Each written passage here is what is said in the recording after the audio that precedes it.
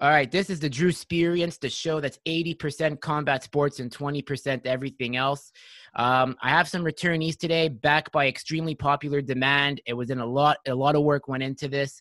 But before I introduce them, I just want to say this show is brought to you by Forever the Student, by Sensei Patrick Pinto, where he picks the brains. I screwed up there. He picks the brains of the greatest minds in Kyokushin karate and other martial arts.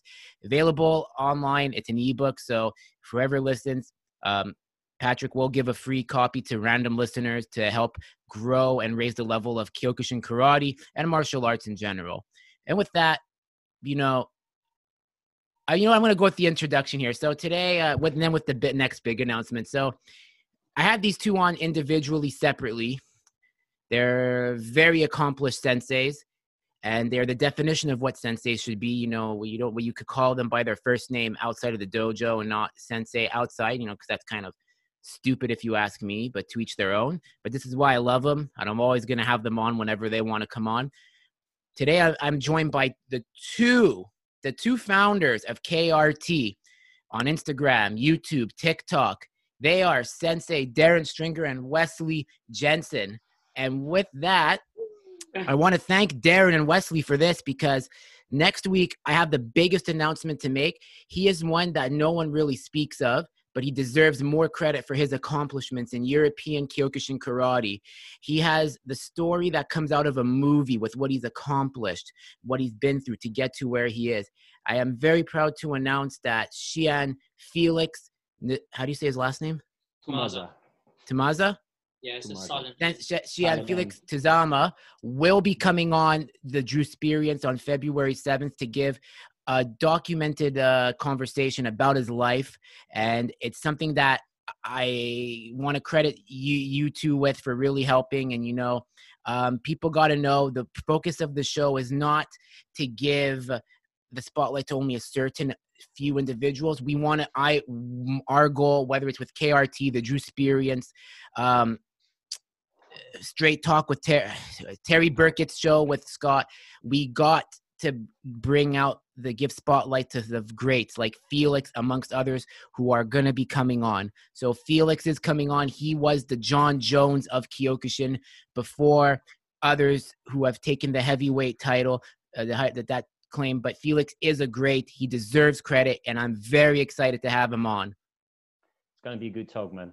Yeah, I like Felix a lot. He was actually one of my first instructors, and as you say, he's great. His record is incredible. He's a really humble and nice guy, and he's got a fantastic background as well.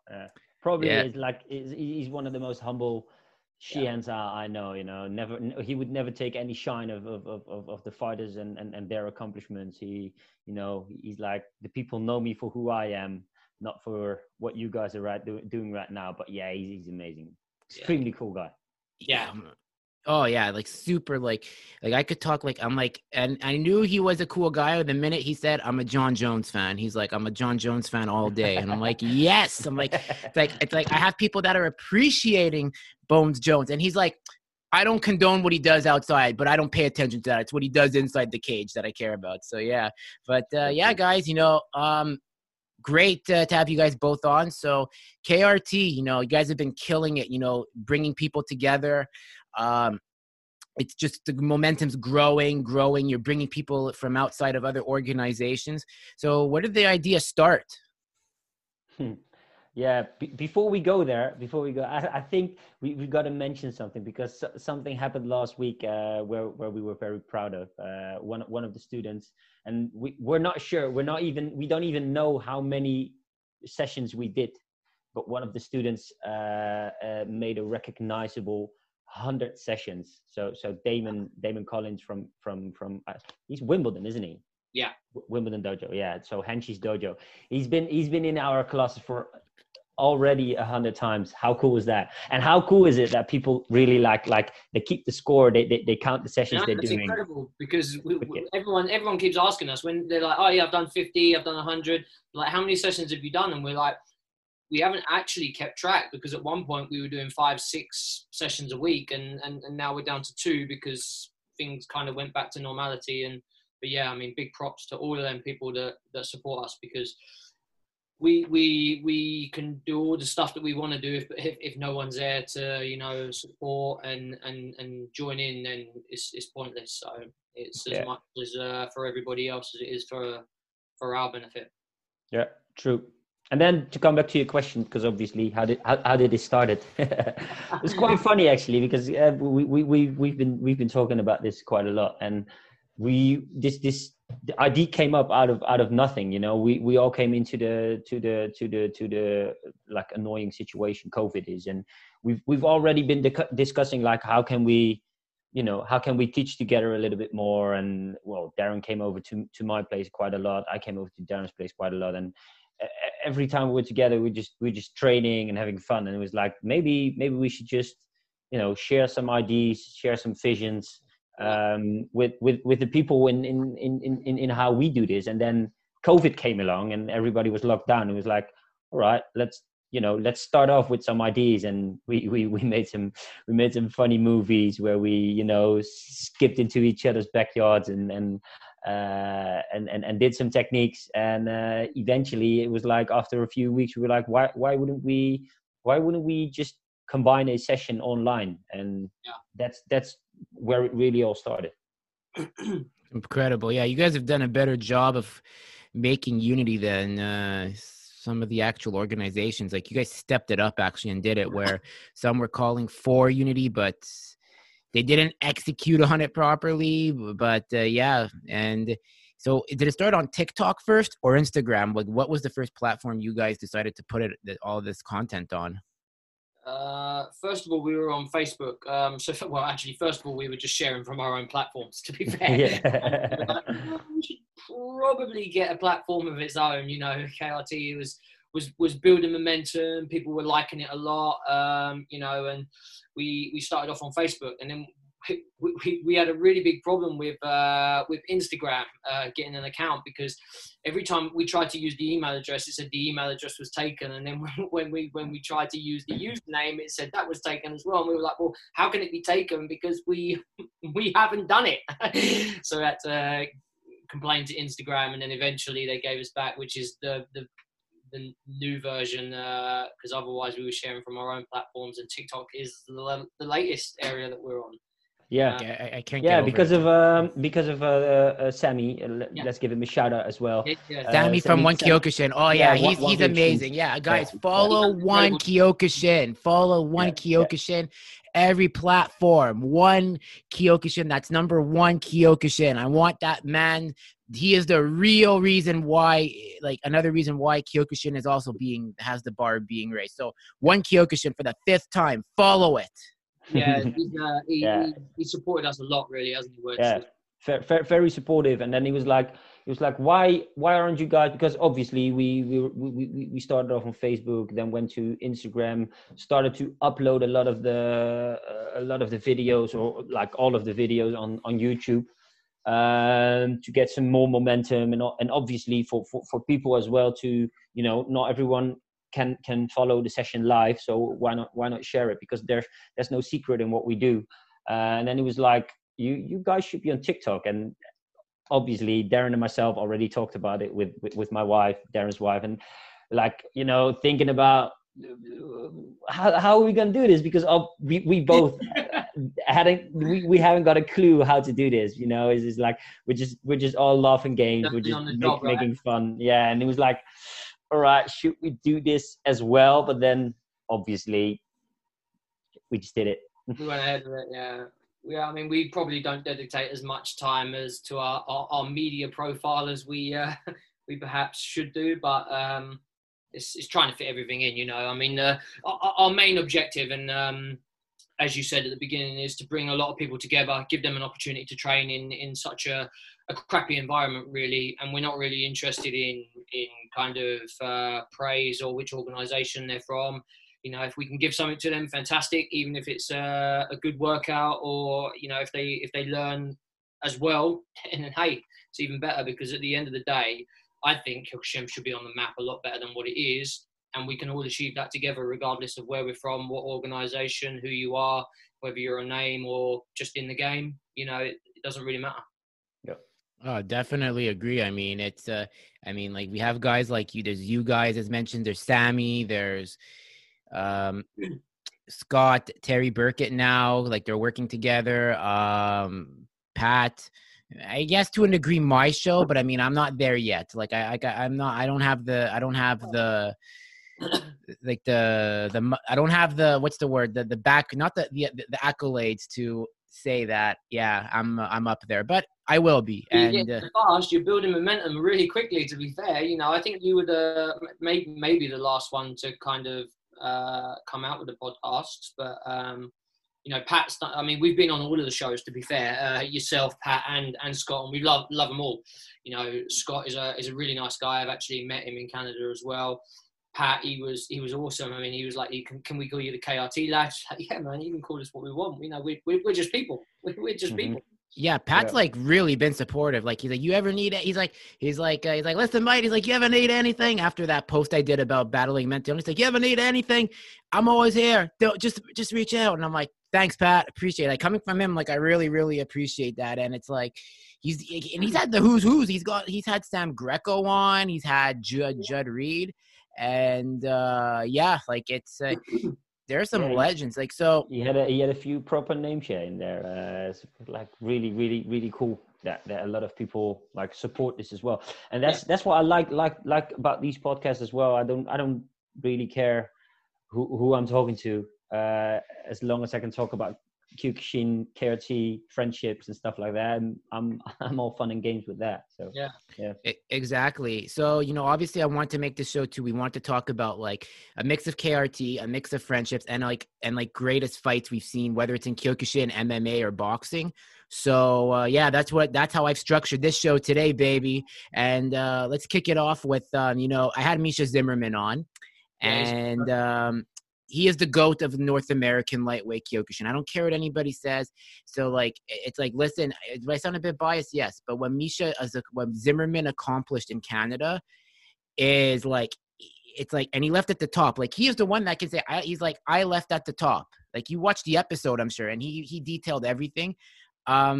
He fought some of the who's in Europe, a guy such as Renee Stichter. Did you guys ever remember that fight? Because apparently it was in 2001, and it's considered one of the greatest fights in European Kyokushin. Yeah, they're both quality fighters as well, to be fair. So I'm not surprised it's remembered by people. Misha's a nice guy as well, and Renee. They're both cool guys, aren't they? I mean, I know them both, fortunately. So I know Renee very good. Misha just by name and from the tournaments, but yeah, always a really good fan.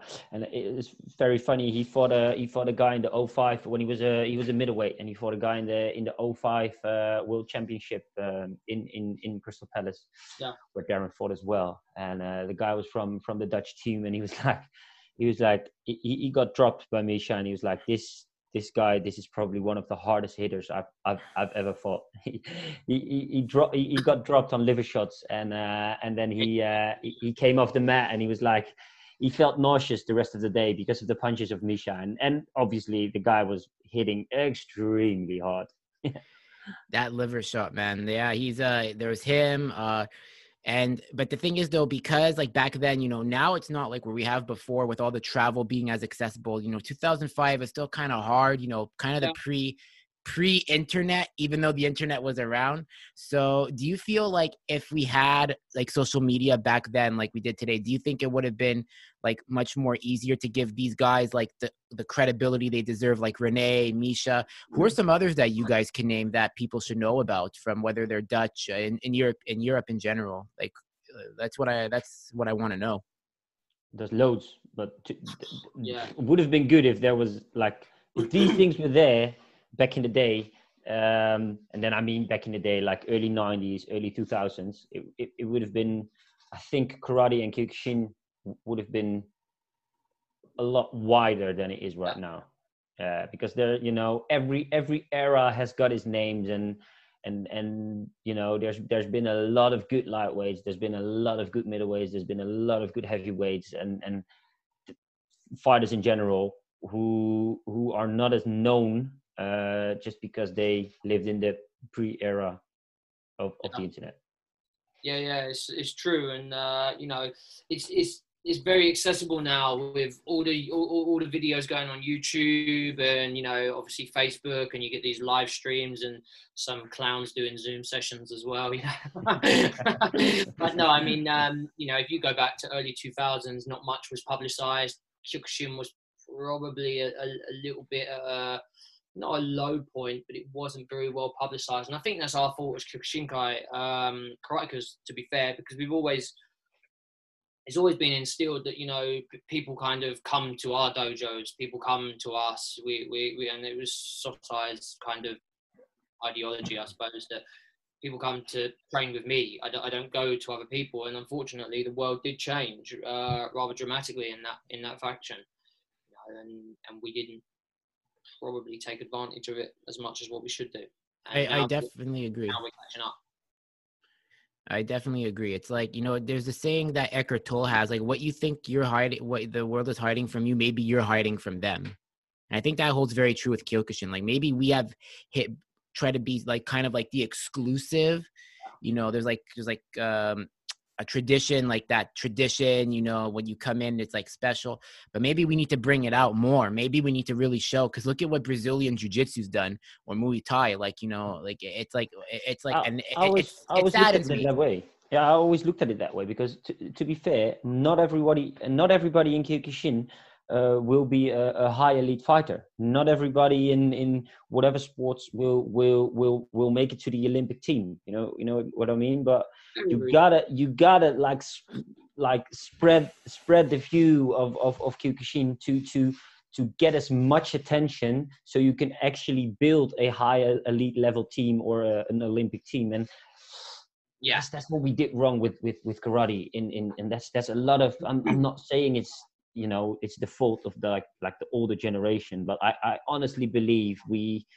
should have picked the momentum in the early 2000s to really use the internet to be a little less humble as you'd like to, you know, what a lot of people are. And sometimes it's just good to say, listen guys, the thing we do is awesome, the thing we do is great, you will get better, you will get stronger, you will get disciplined, you will, you know, all of the benefits Kyokushin karate gives to you, and then just spread the word, bring it out, because in that way you're gonna get a lot of more followers and a lot of, you know, that's what you want to do.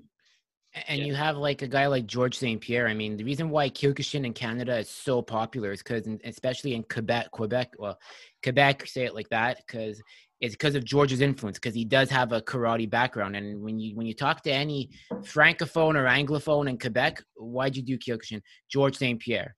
I mean, look, he didn't really use Kyokushin much as his base until, you know what? He went back to it during the Bisping fight. That's where he used it. And he even said, he's like, oh yeah, I went back to my karate base, because he realized he didn't need his Muay Thai base. And it works. I mean, you know, Kyokushin works. I think it can be transitioned well into mixed martial arts with good boxing and wrestling. Yeah. If you look at the time, like when in the K1, when a lot of the Kyokushin fighters came up, you know, it looked like Andy Hug, Globe Fightosa, Filio, Mike Bernardo, Sam Greco, you know, a lot of people. There's probably a lot more who we forgot to mention, but they brought a lot of excitement. You know what I mean? A lot of excitement. They changed the game, and you know, a great boxer will always win the fight in kickboxing. But you know, it's exciting, extremely exciting. What was the payday like for those fighters back in the day? Like, I mean, it's not like, if you don't take into account inflation, what do you think they were getting? Like, was it good payment probably, or? I think it was reasonable. I mean, it was massive at one point, K1, weren't it? I mean, if you think the Grand Prix was packed out with loads of people, and sometimes it was going on TV as well. You know, and listen, you know, what happens in Japan is a lot different to what happens in the rest of the world. You know, you turn up to tournaments in Japan, and sometimes you've got 17,000 people in the stadium watching.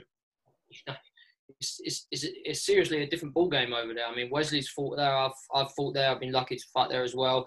I've been lucky to watch some really big tournaments there as well, and it's it's different. Yeah, it's published different. You know, not many people in Japan don't know about Kyokushin, and rightly so, to be fair. So you're saying that they did, so that they do know or they don't know? Just if I heard that correctly. Yeah, they do. Not many people don't know. You know, if you go to anybody in the street and they're like, you've got a Kyokushin badge on you, they're like, yeah, we know what they're doing. You know, and it's a style of karate. You know, everybody knows. Yeah. You know, they've got a lot of dojos as well in Japan. You know, you think of the size of it, but they've got a lot of dojos. Yeah. It's like it's very normal to have like a prefecture over there. It's like when you're a Shian, you're the head of a prefecture, and that's like that means you probably have like 8, 9, maybe 10 dojos under yourself, who in all sorts of places, in malls, in just like when you randomly walk the street, you will see a dojo in the street, which is amazing. And if you think about the how big it is in Japan, it's amazing. It's like really it's heaven to go there as a karateka. It's amazing. It's like Mecca. Yeah, it's Mecca. Yeah, definitely. It's karate Mecca, definitely. And if you think about like the paydays, 400,000 euros, because I think it was 1 million yen they could win, and it was like approximately 400,000 euros is a lot of money, but it's not in comparison if you think about this with UFC and boxing and stuff like that. But yeah, the paydays were pretty good. But then if you look at like a guy of semi-shield, by instance, in Holland, not a lot of people know who Semi is. He won the thing 4 times, and then obviously the glory one. So he has 5 world titles. In Holland, maybe 10,000 people know who he is. In Japan, he can't go crossing the street in the normal way, you know what I mean? So that's the difference, you know. Everybody in Japan knows Darren Stringer. No, that's a joke, but you know, it's like but yeah, it's such a big difference, you know, like superstars, Ernesto Host, Peter Arts, Semi, those guys, they even Gerard Gordeau, the people, they can't walk the street normally there, because, you know, everybody's like, oh, autograph. Plus, these guys are like flat buildings that tall. You know, we're just small guys in front of them. But then, if they walk in Tokyo Center Station, you know, they can look over all of the people, because they're probably the biggest there. Yeah, Gerard's like a 6'9" figure. Like he's like God. It's like Godzilla man over there. He's like He's big, yeah, but about 2 meters. 6'9". He's definitely not 6'9", but I get your point. It feels like it when he's next to me. He's very, and he's like just to like re-say that story. That was the best story I ever heard. Where like, what's Gerard like as a person? It's like he's like the most humble guy ever. Like where it's like he wore the tracksuit. Like, you know, you have guys like Hoist Gracie or like former fighters like the guy with the one boxing glove, Jimmerman, or Arts Jimmerman or something, or that was his name, Art Jimerson. That's it. They're wearing suits, and then you used to see Gerard showing up in a tracksuit, like no F's given.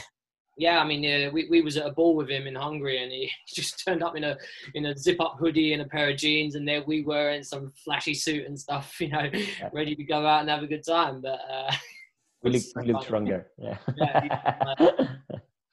Yeah, what do I want to dress up for? I don't like dressing up. I like wearing this, you know. So they do. Yeah, it's cool. Does he have like any like good fighters like under his association? Because I mean, he's like his own branch chief, as we know. So I'm sure he must have some like, or is he more just into teaching Budo? Like, what's his? He had a few. He had a few back in the day, like a few top guys. My old teacher, he was from the Kamakura dojo as well.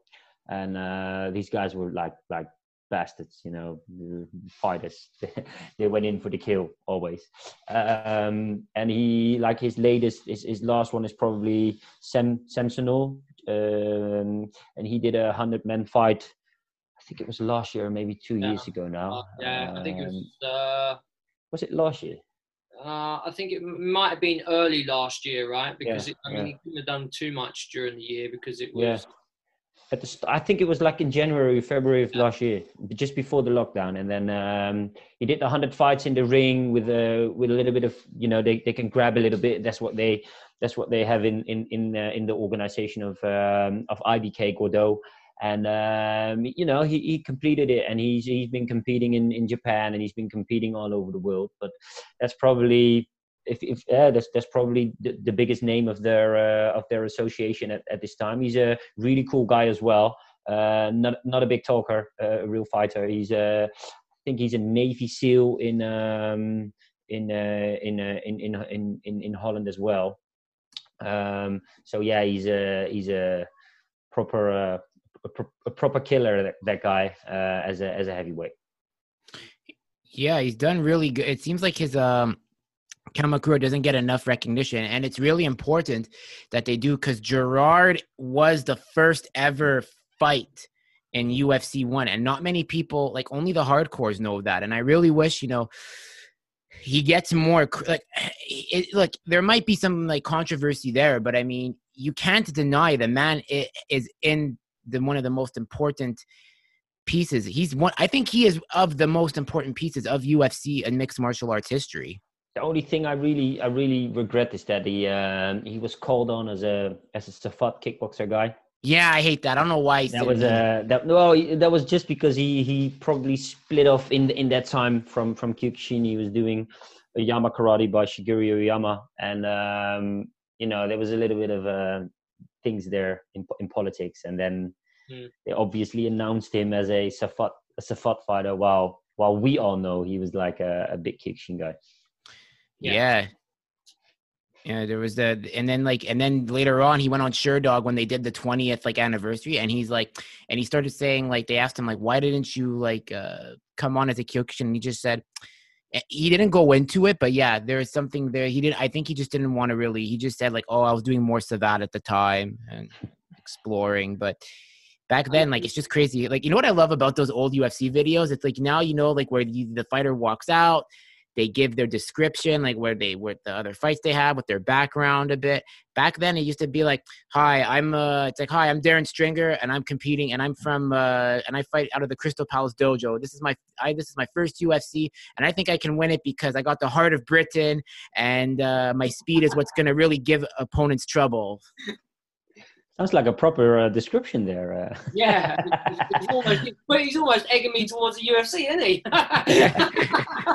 Can't do it now, because back then, you have to go in front of your own video camera. You watch it, the technology then, and it's no Joe Rogan. It was they had Rich Goins, and then Michael Buffer at one point, then Bruce Buffer. Yeah. Great. How do you guys look at those Wild West days? Do you think they hold an importance in history for people to understand? What, in terms of wild fighters and back in the more raw days? Yeah, of course. Yeah. I mean, we all know that every form of fighting arts have changed over the decades, and one decade is definitely different to the next. Kyokushin started off very raw, very powerful. It was always, the bigger man was going to win because that's the way that they fought. Muay Thai as well, it's the same. Judo's, it's evolved. UFC is definitely no different.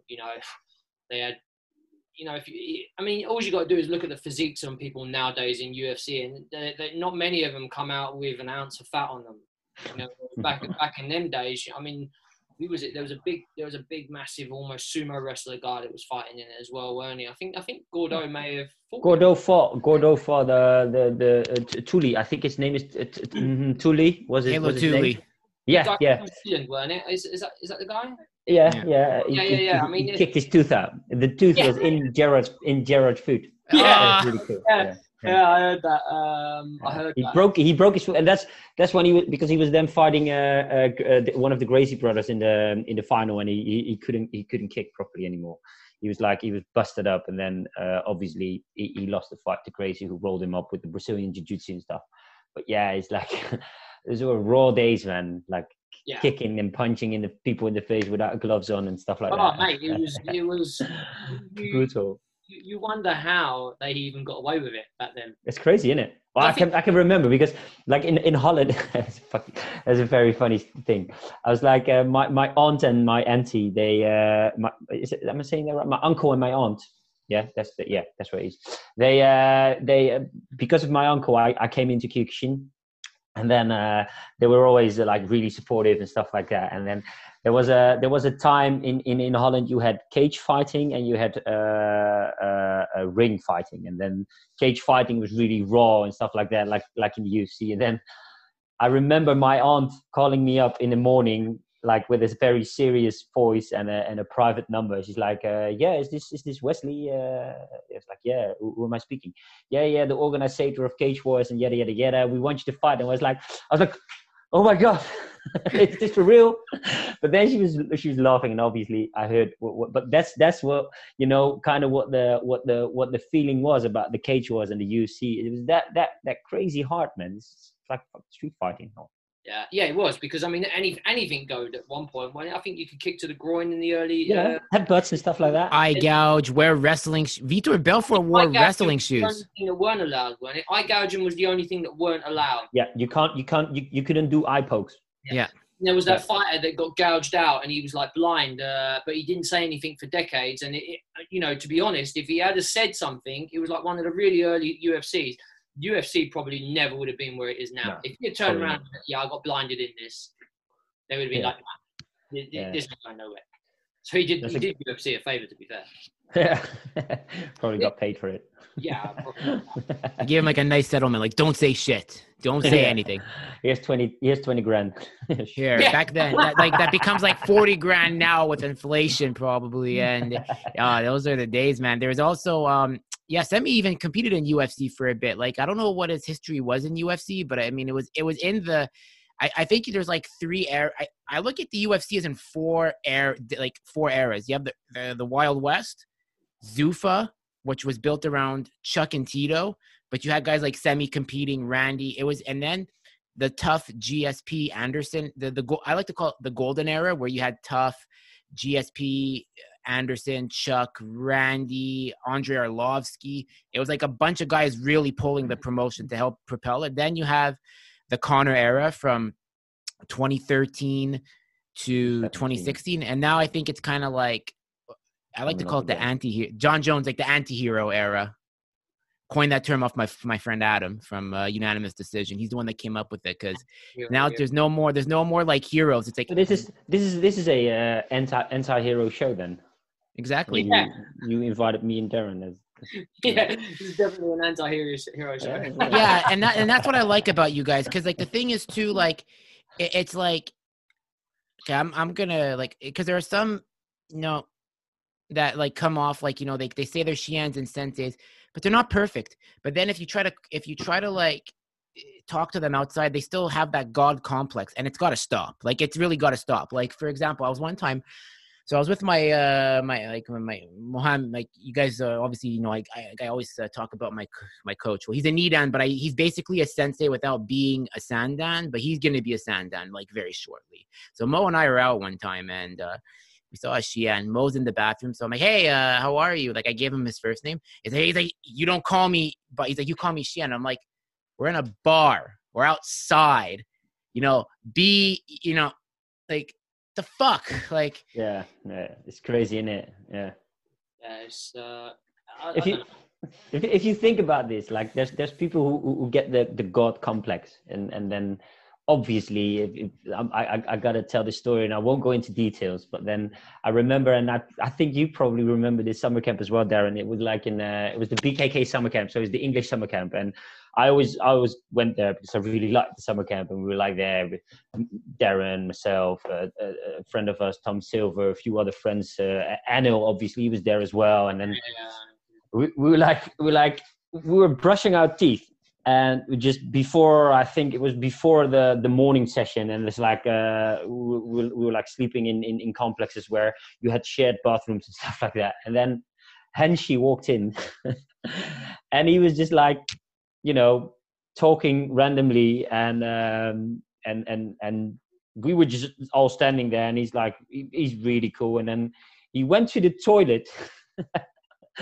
while we were standing there, and he just kept on talking while he was on the toilet, and it's like, and then like we all like, you know, it's like the most normal like human stuff. He's like one of the guys. He's like, you know, not I'm Hanshi, you gotta leave the bathroom and stuff like that.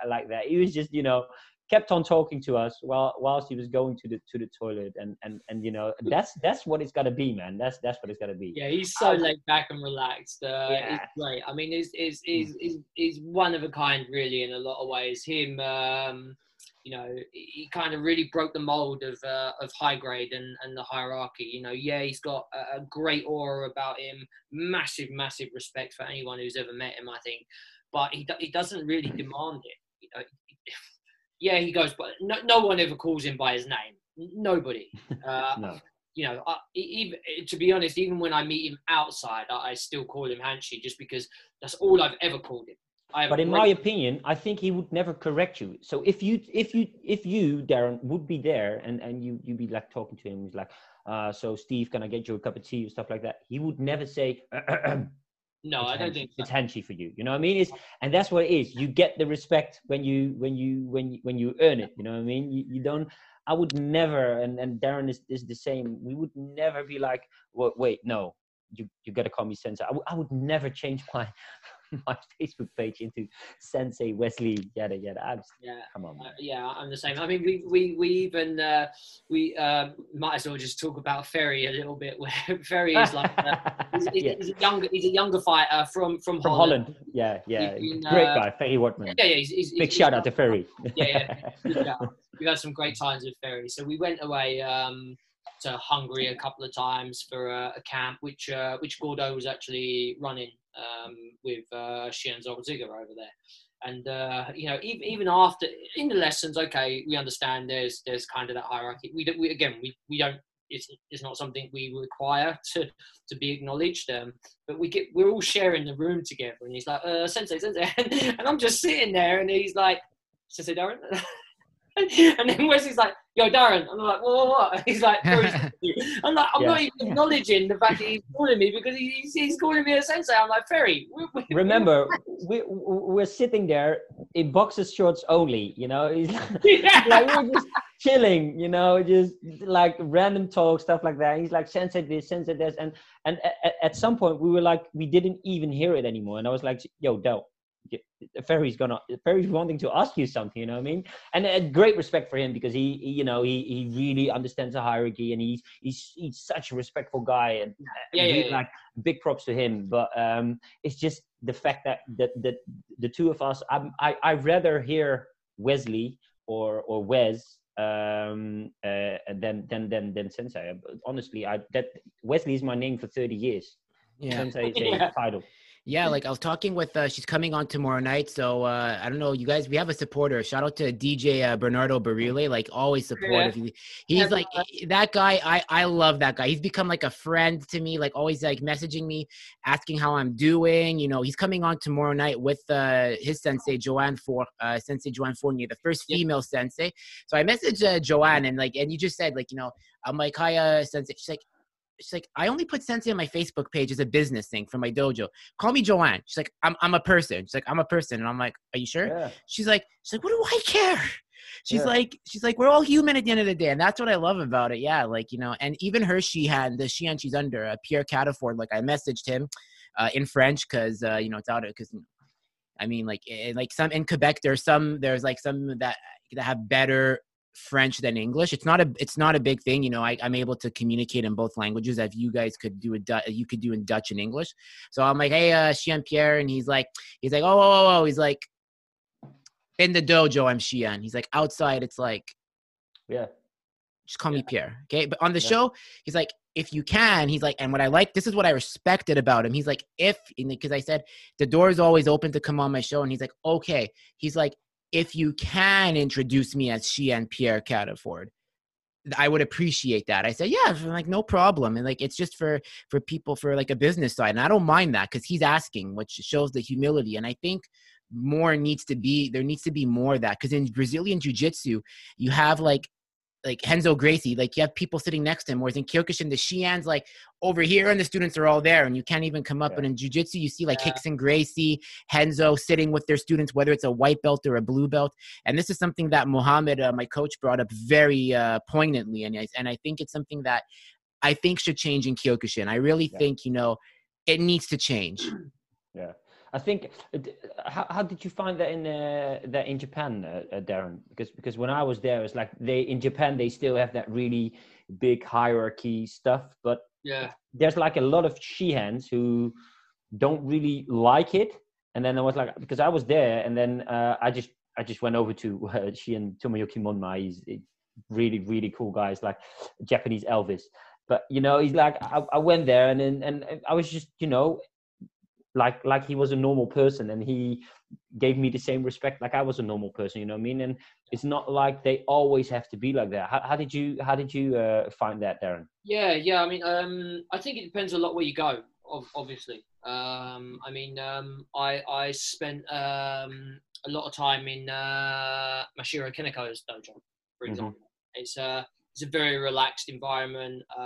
You know, he's very, very friendly. He'll come over and talk to you. You know, if you go out for dinner, he's sitting with you, you know, and things like that. I went to Hiroshige's dojo. Again, really, really friendly. A little bit more formal, but still very, very friendly. Spoke to you even as like a foreigner that doesn't speak any Japanese. You know, it is difficult for some of the older generation because not all of them speak English at all, let alone very well. So that was quite cool. I trained with Midori and Masuda as well. You know, even though you knew that they were Shians, they were very, very friendly with you, sit with you, eat with you, you know, and all that kind of stuff. So I think in certain areas, I think probably Ike-One are probably a little bit more in that regimented regime, but I think it's lapsing off a little bit, and the experiences I've had in Japan have been good. But I suppose we're fortunate enough to maybe pick where we go because we know a few people. Yeah. You know, if you just went into a dojo, you may not get the same experience. Might be different. Yeah, it might be different. Yeah, like some other examples were that I've come across where like they don't really use that hierarchy, like even outside. Like so two of them are Rene Cruz and USA Shian Rene Cruz of Ring Wars. Like I messaged him and he's like, hey, just call me Rene. He's like, just call me Rene. And also Shian Tom Callahan. Like that guy is such a cool human being. Like I call him, it's like you guys with Hanshi, it's the same with me and Callahan. Like I just call him Shian Tom, but if I called him like Tom or like just by his last name Callahan, he wouldn't go like, he'll be like, oh yeah, he's like, sure. It's like, because he's got other projects. He's a successful businessman in the music business. He's got a lot of historical stories, you know, being born, like, you know, living through like different eras. Cool. And he's in Julie Lamar, you know, Sensei Julie Lamar. Like one time I saw her, okay, this is a funny story. So I didn't know who Julie was, okay? Like I knew of her by name. So one day, like I park my car outside, like where the gym is where I was training with Mo. She's like, hey, Andrew. I'm like, hey.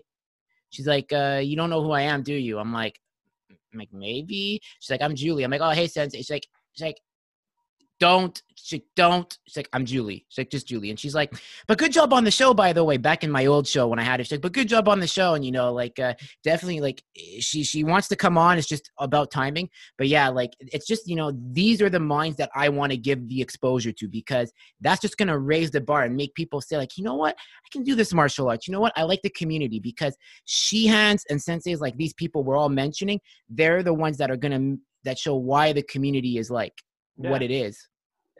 Yeah, I mean, the community is great in Kyokushin, obviously, because we've all been there for a long time.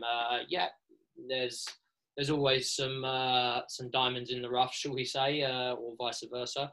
But I think generally most of the people are pretty cool, you know, and what you need to realize in as you said earlier, there's a lot of people that are doing Kyokushin that just do Kyokushin. You know, they have no interest in fighting, they have no interest in competing, they just want to be a little bit more supple, a little bit stronger, and Kyokushin will give that to you. But you know, if we were to just build an organization or a foundation upon elite fighters, you'd only have a few of them, and that's the same with any sport.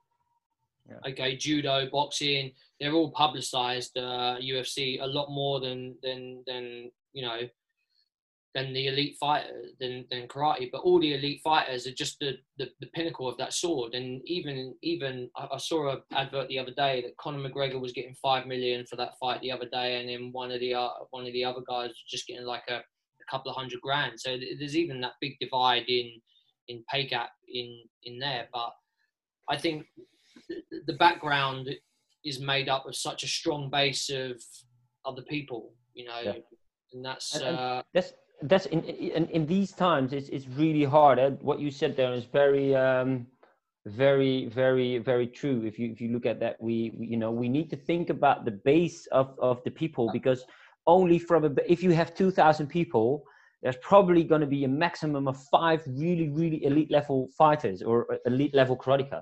And I'm really proud because last week, I think, was it last week, when we had Shamima get into a KRT session? Yeah. So we had a complete starter. She watched the last Saturday, and then she's actually joined this week. Yeah. So we have a new karate student, and she started off karate for the things we just did, and she just, she watched a few of the vids and a few of the sessions. She was like, "Oh, this is really cool. I'd like to do this." She got some really good questions during the session and stuff like that. And they're really good that we, in these hard times, we can create a base of new people getting into karate. I had two students. One of my students, like Martijn, he's a new guy, and he saw Cobra Kai, and he was like, "Yeah, I want to do karate." And then he, like 5 or 6 years ago, he was in high school where I teach karate, and he was like, after all of these years, he came back to me. He was like, "Oh, that was really cool. I had an injury on my knee back then, but now I really want to do this." And he's like, extremely fanatic and stuff like that. And that's the base we want to build on, because we want to spread the word. Because if everyone's coming through the door thinking, "Oh my God, I've got to be an elite athlete to even try this," we're going to get nobody. You turn into an elite fighter, you turn into an elite athlete. I mean, some people have a natural gene pool to just turn up and do some stuff, but nobody starts running 100 meters in 10 seconds just like that, straight away, without some training and things like that. And we need to give this across to people. Yeah, we've been very fortunate in careers. We've done this, we've done that. Yep, very, very fortunate to be able to pass that on to other people. But not everybody wants to do that. Not everybody wants to make the sacrifices that we made to actually get to a level of being able to compete, for starters, let alone being successful. But, an elite of five fighters in your organization isn't going to keep your dojo running, isn't going to keep you growing, and it definitely isn't going to fill your time up, because everyone's different.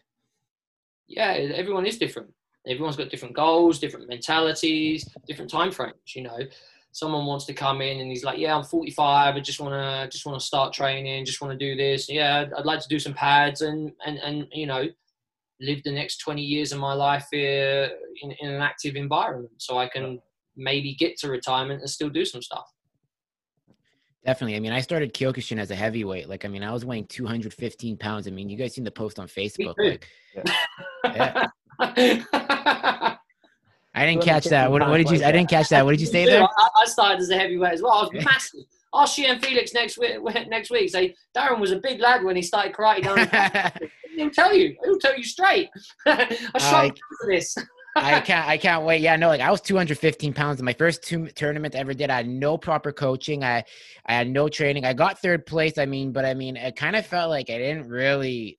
And I was like, "Oh, nice. I got 3rd place. Woo, I could do this." Then my next tournament I did was I went down from 215 to 170 pounds within 8 months. But they put me up against one of Sensei Steve Fogarazzi's guys, Andrew, who's like a super heavyweight, because they didn't have enough people in my category. So it was like a really disorganized tournament, but I don't regret it. I fought Andrew, and then that's when I met Mo, because then Mo looks at my video and he's like, "I think I can help you." He's like, "You got to look at a few things." He's like, "Because you could have beat this super heavyweight even at 170. And then I go under him, and I got 2nd place in my last tournament, as you guys saw. And that was that. I almost won that fight. I don't want to sound like Uncle Rico from Napoleon Dynamite, back in '82 or back in 2019. I could have won. No, I I just didn't know how to check the leg kicks from Vincent Michaud's guy, Mathieu. And that's the truth. But, like the guy made me a better fighter. But that was like the best fight I've ever been in. Like it's like I even watch it now. And then when people watch it, they're like, they now like I'm being compared to Nick Diaz of Kyokushin. When I show them the fight, they're like, you just keep coming and coming. And yeah, I mean, I'm a fighter. Like I'm not like a karate, like I'm a karateka in a sense, but I'm a fighter. Like I want wars to happen. When you watch me fight, there's gonna be wars. And when Kumites come back, you know what? Fuck it. I'm gonna announce it. I'm back, baby. I'm out of retirement. My hiatus. Drew's coming out of retirement. So yeah, I'm out. I'm out. I'm not out of retirement. Yeah. I'm out. Like, I mean, it's time, I miss it. I love competing, and it just gives you that discipline. Like, it's like you hate doing the training when you have to wake up. You guys won't understand, but it's like you love it. Like, don't you just feel the same way? Like you hate it, but you love it at the same time? Yeah, absolutely true. Yeah. It feels like a process sometimes, don't it? Oh, mate, yeah. We always had like, and I think Darren is the same. We always had like preparations of 12 to 16 weeks. You know what I mean? And being in preparation for such a long time, your life is different than a lot of people. And last week on Super Saturday, we had Jonas on. Swedish guy, right? Yeah, Swedish guy. And he had some really wise words. You know what I mean? He said some really, really good things that really gave away what it's like to be an elite fighter, or at least go for a goal. And I've hated so many times of the training. I hated so many times of not being able to do all I wanted to do, but then the reward is wicked, although it was only a plastic cup or a metal cup. Yeah, but it's the title, I suppose, the recognition, the achievement, and it's all about self-worth sometimes, because like you say, I mean, some of the trophies have been great and some of them have been absolutely rubbish.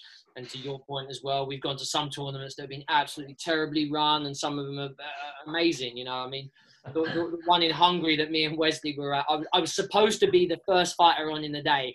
I've warmed up about 4 times in this tournament, and what they had done originally is put me in against the heavyweight. And then remember, if you hear Darren work out, he's got this really hard hiss on him. He's like shh, like the hardest sound ever, and everybody in the tournament heard him warm up for like 20 times. And then again, he still wasn't on. Stuff like that. I think in the end I was the last fight on in the first day, and I was like, you couldn't have got this more wrong, guys. I was supposed to be the first fight on. You put me in the wrong category for starters. And then I mean, the tournament was a good result in the end for me, but the running of it was terrible. For me, what are the best Kyokushin fights you've ever seen that like everyone should try? If it's on YouTube, they should watch it. What are the best fights that? This is difficult. I think it depends what you're looking for. There's a lot of different types of fights that you can watch. Like, for example, Peter Schmidt and Kurosawa is. I was gonna mention that. It's an incredible fight, and it was. I mean, it's not a fight you'd like to be involved in, but it's an incredible fight. I think if in that one fight there was like 1,000 low kicks or something, and these guys battered each other. It's non-stop as well. It's just absolutely manic. And then I guess there's loads more. I really like there's a lot of great and legendary fights. If you look at if you're more looking for like technical fights, you gotta watch. You gotta look up Gary O'Neill. Oh my God! You know it's funny.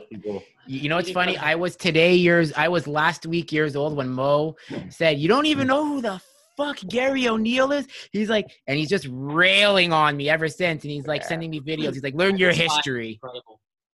His style was amazing. And and he's had some legendary fights as well. And then there's like a lot of, I think that the Kurosawa Smith fight is probably one of the biggest wars ever fought. Yeah, and Mick Thompson versus what's his name again? The IKEA one. The Matsui, yeah. So there was I'm not even sure. I've seen it on DVD. I'm not sure if it's on, but it's like that was a brutal fight, and eventually it's like a very controversial fight as well, right? Yeah. Where he Mick Thompson actually beat it Matsui, and he actually scored like maybe 1 or 2 Wazaris against him, but he didn't get it. And then he shot boards, and then I think and then it was like after the 12th or so extension, it's like they really took everything out of it. He got a Wazari against him by Matsui, which was a beautiful kick. But the thing is, you when you see this fight, you only see Matsui doing the Mawashigiri against Mick Thompson. But then there was a lot of controversy there. That was a really good fight as well. I really recall that fight as one of the greats. And it's probably just touching on Mick Thompson, in '84 he had 5 extensions against Nakamura, the eventual winner, and then in '87 he had 5 extensions against Matsui. Now fights don't ever go that long. They're actually only scheduled for like maybe 3 rounds, maybe 4 rounds. Maximum of 4 rounds. And in Japan as well, they because there's so many competitors in the tournament, they normally give like really quick decisions in the early rounds. Like after 3 minutes there's a decision, 3 minutes, and then 2 minutes maybe, and then someone's always winning on weight or boards at that point. But to go 5 extensions. Yeah, you've got to have some fitness in you for starters. And then bearing in mind, this was like the fifth or sixth fight. Yeah, was it semi-finals or? It was the semi-finals. Yeah, semi-final. So this probably the 6th fight, because with the final in there, it's 7 fights. 7 fights, yeah, exactly. Yeah. 6 fights, to then go 5 extensions, effectively 6 rounds. Mate, that's mustard. Yeah. I mean, Mick and Matsui were incredible fighters. Incredible fighters. And I'm recalling this as well. It's the Nick Costa knockout. Yeah. Oh man. Oh, mate. That's kind of the probably the most famous knockout. I would say. It was the first ever foreigner to knock out a Japanese fighter. That must have been big. I mean, like the earth must have the sun must have come to the earth for Japan, basically. We had Nick DaCosta in the show in KRT, and when we have a guest on Super Saturday, we like to do a little Q&A. It's like not a full podcast, but we like to do a little Q&A. And then we talked about this knockout, and he actually felt sorry. Or he had a bad feeling about this, because he knew like in Bushido code and Samurai code, he knew what this meant for the guy. So he actually felt sorry. I've never felt sorry for a knockout. I'm a bastard, I had quite a few. I guess that's where the anti-hero comes in, right? Say, hey, you live by the sword, you die by the sword, man. You know what you're doing when you step on that tatami. Yeah, true that, But it's like the way he talks about this, it was really, really big respect for Nick DaCosta as well. And he that was amazing. And yeah, that was one crazy fight as well. Really technical from his side. The Japanese like doing the proper Japanese style, running forward, going in there really, really hard. That was a really good style of technical fighting, and why that is smarter than going for a war. Yeah, and it was just out of nowhere as well. If you haven't seen the kick, you got to watch it. It's on YouTube. Check it out. He just literally he's standing there, and then the fight restarts. Like, and honestly, some of those kicks you hear like the boom, and you see the impact. On this kick, it literally looked like it waves in front of the guy's face. Yeah, it hits him so hard, so fast. It just goes like this, and then the guy's like, he was out. The second he got connected, he was gone before his eyes had even rolled back. It was incredible. Oh, man. Yeah. I mean, there's a lot. I mean, the Michel Waddell and Ademir DaCosta was a good fight as well in '87. It sounds like we're stuck in the '87 eras, but then You know, you look at Gary O'Neill against the likes of Francisco Filio, Kazumi, then there's Ryan Ashurma, you know, and there's just so many. If we talk about, like, there was not one fight, but there was like Mad Max Dedic, Russian Max. That guy's wild. Oh my God. You want to talk about Russians? Let's go to Russia. There's Max, and then there's Darman, then there's Emerenko. There's, like, I can name a curb. For those who are Russian listeners, I just want to say, if I don't mention this legend, I am sorry, but you guys have too many legends. So, yes. Yeah, but if you think about Max, he's like, there was a tournament. He was like in I think he came up at 98, 99 in like the wider public, and there was a European tournament in 2001. This was in Berlin, in Germany. I was there. I was 11 years old. So I was sitting there screaming for Renee Stichter, screaming for, you know, everybody over there. And then Max Dedic was there, and he won the Oyama Cup in Holland. I think 99 or 2000. I have a picture of that. This circulating on Facebook and stuff like that. But he was there, and every fight he blasted everybody. He was on the mat for 2 minutes in total. And he had 5 fights, or maybe 5 or 6 fights. He was a total of 2 minutes. The guy, man, was what a machine gun. These Russians are Terminators. They really are. Like, it doesn't make, and it's like, I say that respectfully. It's like, and you know what's funny? It's like so funny because it's one thing to get the Japanese to come down. Because like when I had my last tournament, there was Kancho Fujiwara at the time. So I'm going to butcher the story here a bit. So, Mo, please forgive me. Xianrei Cormier, who was also there in this conversation too. So I'm waiting. And so Fujiwara comes up to Mohammed, and, you know, that was Royama. He was under Kancho Royama before he started his own org. So Fujiwara comes up to Mohammed. He's like, so you are Canada's Mohammed Chick. So we've heard a lot about you. And then one of his champions, he's like, we couldn't make this fight happen when you were with IKO, but we're glad you are. We can make this happen now. And Mo was like, he's like, I hope you're ready. And Mo, typical Mo, like samurai, like killer, like Gegard Mousasi mode. He's like, yep. He's like, bring him on November. He's like, I'll be ready. Unfortunately, it didn't happen because of like circumstances and whatnot. But man, like it's like the Japanese is one thing, but then when it was also being told that the Degeki that was supposed to happen before COVID, there were some Russians that were supposed to come, and that was going to probably wake up like the beast in Mo to come out, because he wants a big tournament. You know, I mean, yeah. That's the thing. And those Russians, man, they come. It's like there's like that Rocky Four-ness to them, where like they meet Ivan Drago for the first time, and it's like everyone's like, oh my God. It's a very funny thing about the Russians, because they always have like these kind of like this aura against, you know, around them, like they're untouchable or they're not nice people and stuff like that. But when you actually meet them, we got a few friends from Russia, and especially like the Yamburg team. Yamburg team is great, isn't it? These guys are crazy, and but the thing is, they just don't speak English. You know what I mean? They just a lot of them, they just really have the language barrier. And obviously, when you fight professionally and you get paid to fight, like Darren and myself, we don't get paid to fight. We don't get paid for karate. We love the game. We love what we do, and it would be pretty good to get paid, to be fair, but we don't. And then it's something different. These guys do this day in, day out. They work for this. They fight, and when they fight you, you're just, you know, you're their payday. So they got to eat. It's like watching Apollo. It's like watching Apollo Creed. You're like Apollo Creed, and it's like they're in there. It's like, and you're like, fuck. That's the thing with the Russians. But you know what? There are a few that can really stand toe to toe with them. Like, and that's the thing. Mo did it. He has the story about fighting Darman. How do you say his last name again? Sadanos? Zatvokasov. Yeah.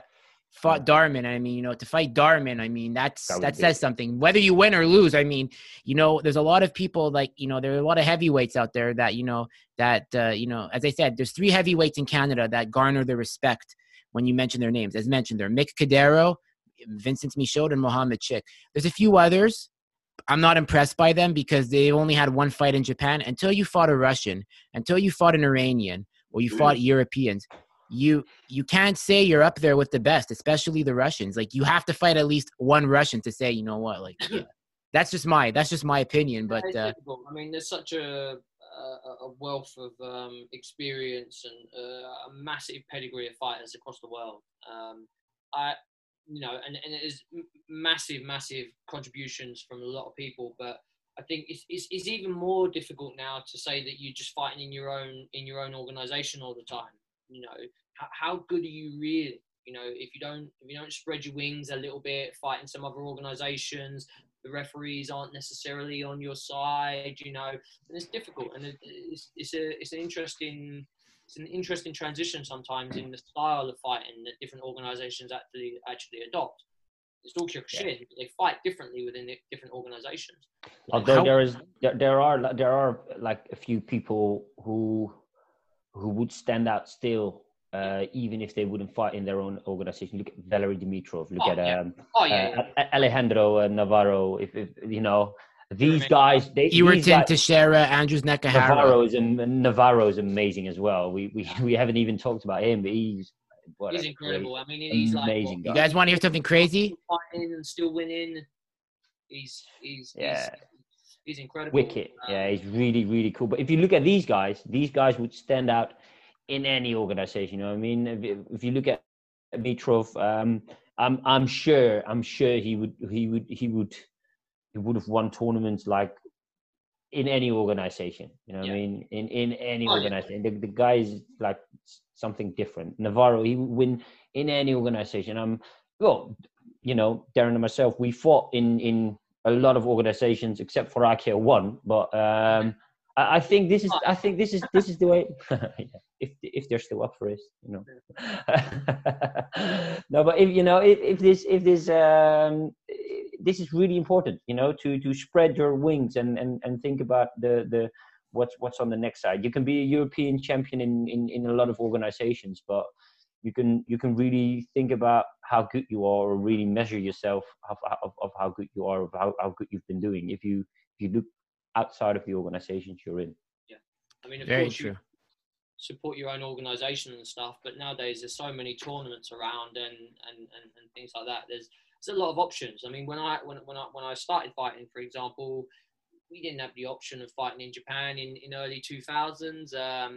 All the time that I was fighting all the time that I was fighting, I think there was only 2 IFK Europeans, for example, and that's just the way it worked out. You know, I was fortunate to fight in a lot of world tournaments and a lot of different organizations, but I only had the actual 2 IFK tournaments, maybe a third. It was a 01, 07 in Samara. That's the one I 15. Yeah, 2015 was in Bulgaria. Yeah. And there was going to be 2020. So, I mean, they were a bit sporadic there. We was always really on it with the world tournament, so to speak, but for some reason, Europeans just didn't materialise. What Wesley says is true. You know, I mean, there's a lot of organisations out there and different ways to test yourselves as a fighter, and it's a great place to start off now, because you've got so many options. You know, I go here, maybe I'll do a little tournament here, get ready for a big tournament here. You know, whereas, I mean, if you go back to like the 80s, there was only probably a few tournaments in the year, period. Yeah. There was a national tournament in a lot of countries. You maybe go to like an international tournament, which was probably one of their national tournaments. And then you had like the Europeans and the World Championships. And the World Championship was only every 4 years. A lot has changed, and I think for the good, to be fair. I think it's. I think a lot has changed for the good, and a lot has changed for the bad. You know, obviously there was a division there across organisations for a long time, and I think a lot of people are working together and a little bit harmonious in the fact of you can come here and we can go there, and you know, I think to be honest, I think maybe the 05 World Tournament in the IFK was a bit of a bridging point, because we had a lot of Yeah. Yeah. I mean, IFK has always been open, and that's the great thing about it. We've always been open to a lot of organisations fighting, but in '05 particularly, we had a lot of fighters come from Kyokushinkan, Royama, and obviously Hanshi and Royama have a good relationship anyway, and it materialised into a. I think this was probably the start of when the '09 in Hungary, the All World Championship was made. Absolutely. Because, you had Timir Gatchev come over, and he actually won the heavyweights. Abdurashidov, destroyed everybody in the middleweights. I mean, that fighter was something else as well. I mean, this guy could spin around again, and then do an axe kick, and then spin around again. I mean, it's incredible. If you talk about Shamsuddin, he's creating some killers now as well. He's he's not only a great fighter, he's also a great coach as well. He's got a few juniors who are scary, but he looked scary. Which country? Which country is Russian? he from? Russian. Okay. So and his name is triple world champ. I can't remember now. Triple world champ is Shamsuddin Abdurashidov, and this guy, he looked like a serial killer as well. Yeah, I remember the jokes we had about him. You didn't want to see him like he was. He got hit by Zavarov, a guy who Darren fought, like a lightweight Russian guy, and Gastashev, the heavyweight Russian guy from Cannes. They were warming him up, and he got beaten by them harder in the warm up. Then he got beaten in the fighting area. That guy was something special. He was so explosive, so quick. And at the time as well, his style was so unique.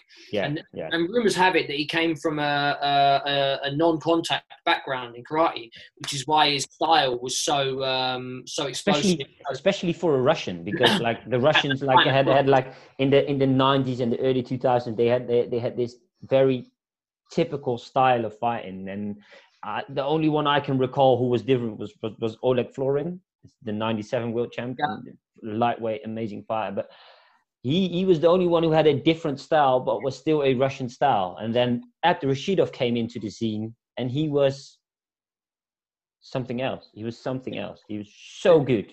And it was really difficult for people to figure him out because he was just so different to everybody else's style. I mean, he was so really. Was he like the style bender, like in MMA for Kyokushin back in his day, like where like no one really knew what to expect from him because it was like a weird, like not textbook style? Yeah, definitely. Yeah, I'd say so. Yeah. He did things people have never seen from at least never seen from Russians or Eastern Europeans, because he had the strength as well. He had the Russian power, the Eastern European. He was like punching holes into people, and then not only doing that, but doing double spins and like standing this close, making a Margiri to the face, and then a Shiramawashi with the same leg. And we were like, wait, rewind, please. Did we see this? Probably was it his right leg? That was what happened. You know what I mean? And he was really, really, he was really good. Was he from like the Dagestan, Chechnya side, or he was like Russian? Because there's two sides to Russia, basically. I think it was the Islamic part of Russian. So the Dagestani side. Killers. Killers. I'm not sure.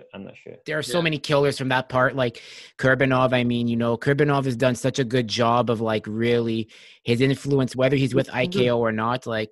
Leshy is a guy that like, oh my God, like, when you're in the presence of him, like I've heard stories, like very nice guy. Just absolutely ruthless, that man. Yeah. Ruthless. He's in Holland quite a few times. He comes to Holland normally quite a few times. He's got some, with the kickboxers. Yeah, he's got a good relationship with the Colosseum gym, and those are big guys in Holland. And he was like, a few years, I'm really envious on this. My mother went on a Tuesday night. She went to a kebab shop and stuff like that on a Tuesday night, like in nearby Rotterdam. And she's like, "Hold on, Wes. Here's a picture. Do you know who this guy is? Because he looks really familiar." She sends a picture of fucking Lechi Kurbanov in a kebab store. I was like, "That's Lechi Kurbanov. You need to go to him and ask if you can get on a picture with him because." This is not happening, like in regular day style life. She just saw him. And so apparently he's off. He's like a few times a year in Holland. But he's a really nice guy as well. A killer in the mat, ruthless, as Darren said, ruthless.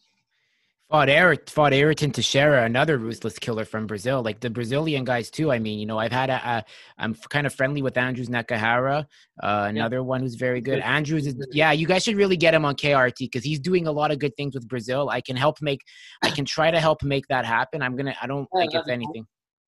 That'd be pretty good. That'd be cool. Yeah, I actually saw Andrews Nakahara fight in Japan. I think it was Yeah. I think it was that's pretty cool. Yeah, I think it was 03. Crafty. So crafty. Yeah.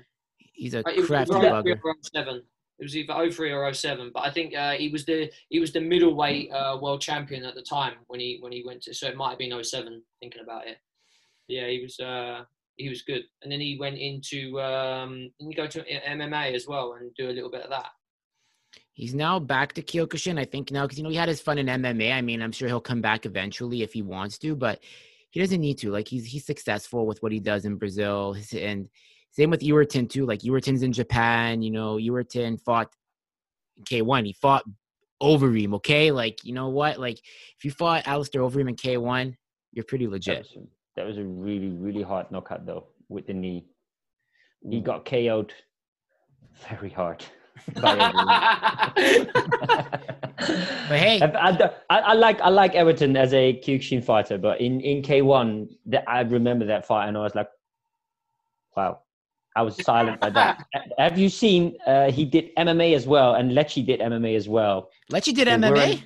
Yeah, they weren't that successful in that. In all fairness, they, the thing is, you gotta be of a specific or like different style if you can really adjust yourself into the kickboxing. I think probably the one who did it best in that sort of senses was Faitosa and Filio. Those they probably did the best job, and Andy Huck, but he was really still relying on a lot of his kicks. His boxing wasn't. No, and Andy Hug was just he was just a natural warrior. You know what I mean? Yeah. I mean, if you look at like the old fights, his boxing was not cute. No, he got knocked out hard a couple of times. Andy Hug. Yeah. Against Ernesto Host as well. He knocked him out. What's Ernesto doing? What's like that? Didn't he? He was hand out. Like, really, really weird hook. But he KO'd him. Yeah. This guy must be so strong. Filio. I've heard some rumors about how strong he is, but he must be so strong. I mean, to just go like this, and that's all it looks like, and you knock out Andy Hug. Yeah, it's pretty legit. The power in his body. I think Filio really understood his body, like really, really good.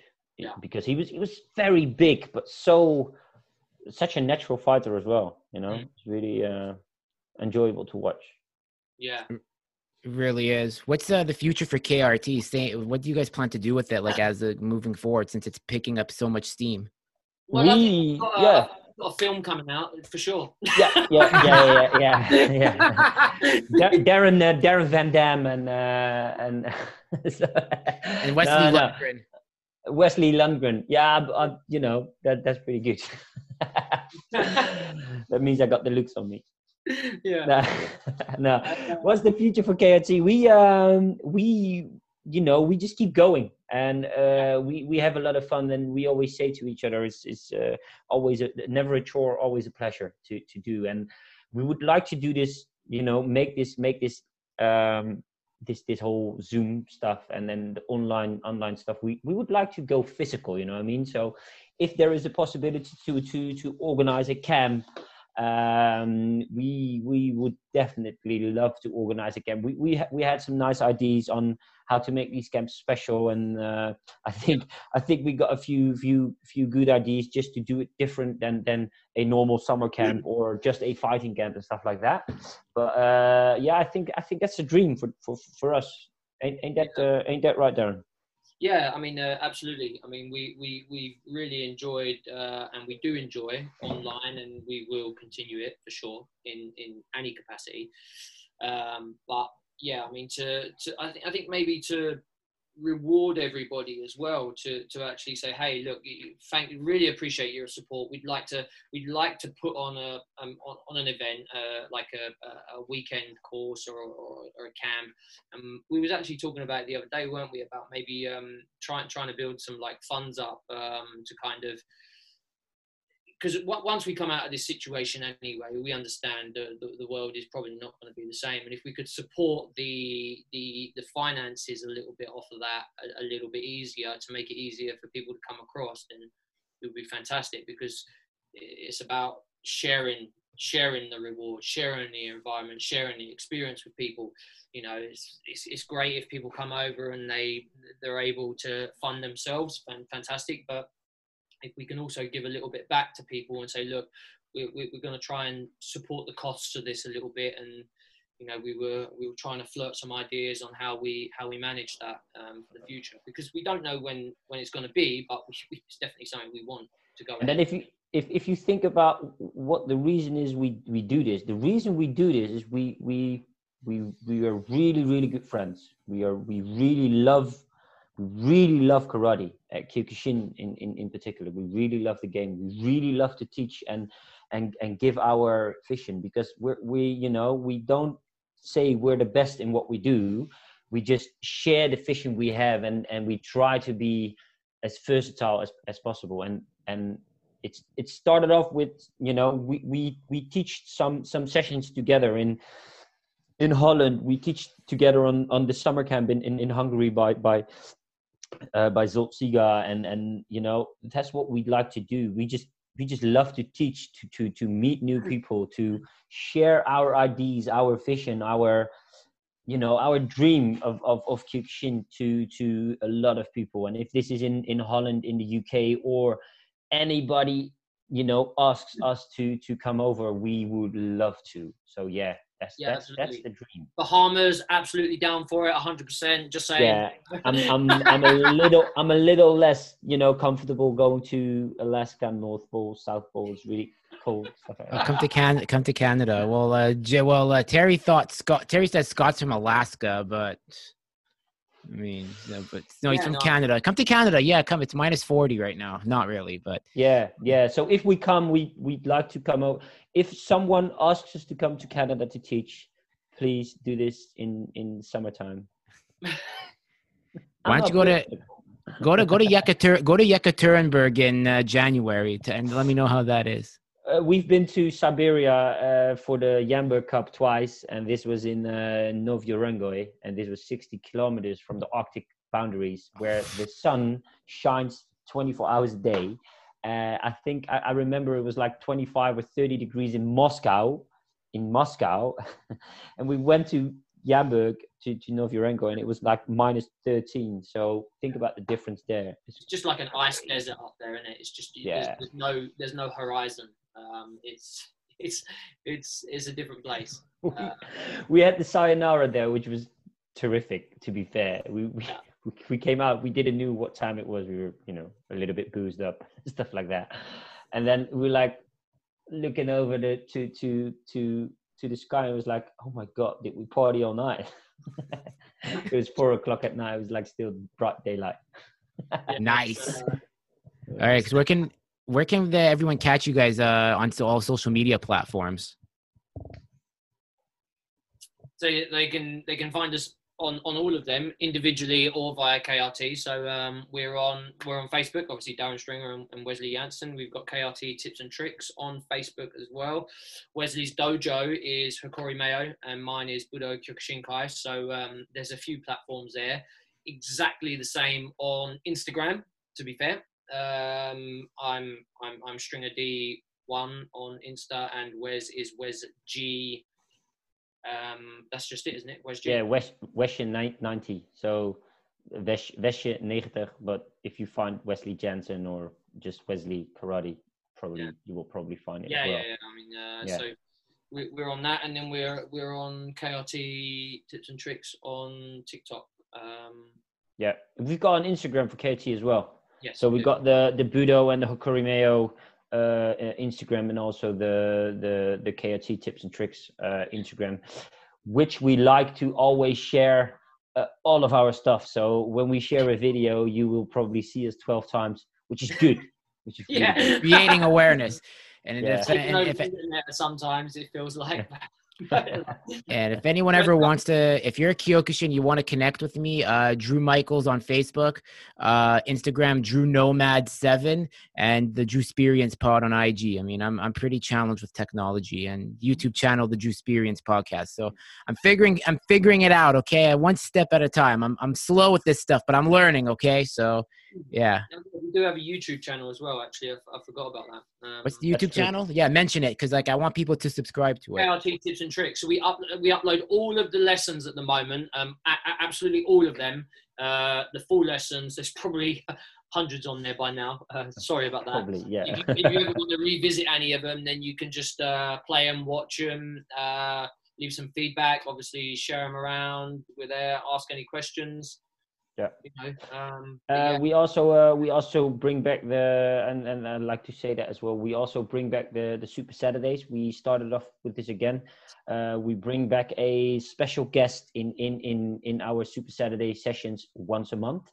We had Jonas Rosin from Sweden, awesome guy. Yep. And the next one is Jean-Paul Jacot, JP Jacot from France, heavyweight, like he's not really upcoming, to be fair, because he's won quite a fair. He's still quite a young guy, and he's amazing, really like a great human being, and he's going to teach with us. And we got a nice guest for March already, and we're looking for a nice guest for April already, because probably the lockdown is going to take a while, and we just try to be, as we said, as versatile as we can, and bring a lot of people in karate and just the thing we love, Kyokushin.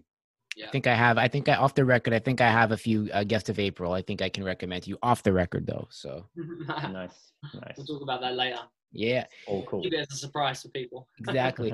All right, guys. Well, once again, this episode will be on all audio platforms. So when you see it, please like, share, subscribe, follow them, follow me. We're just going to raise the bar with Kyokushin. Please follow Kyokushin Shuffle too. Marshall Way blog, Terry Burkett's channel, Terry Burkett Straight Talk with Scott Heaney. Yeah, just like these are like, we're kind of working all together indirectly, even though we're on different sides of the pond. It doesn't matter. We all live, breathe, and die with Kyokushin. So yeah, so thanks for watching, guys. Everything will be up within 24 hours. Awesome. Thanks a lot. Appreciate all the hard work you're doing as well, Drew. Well done. Thanks a lot for having us. Anytime.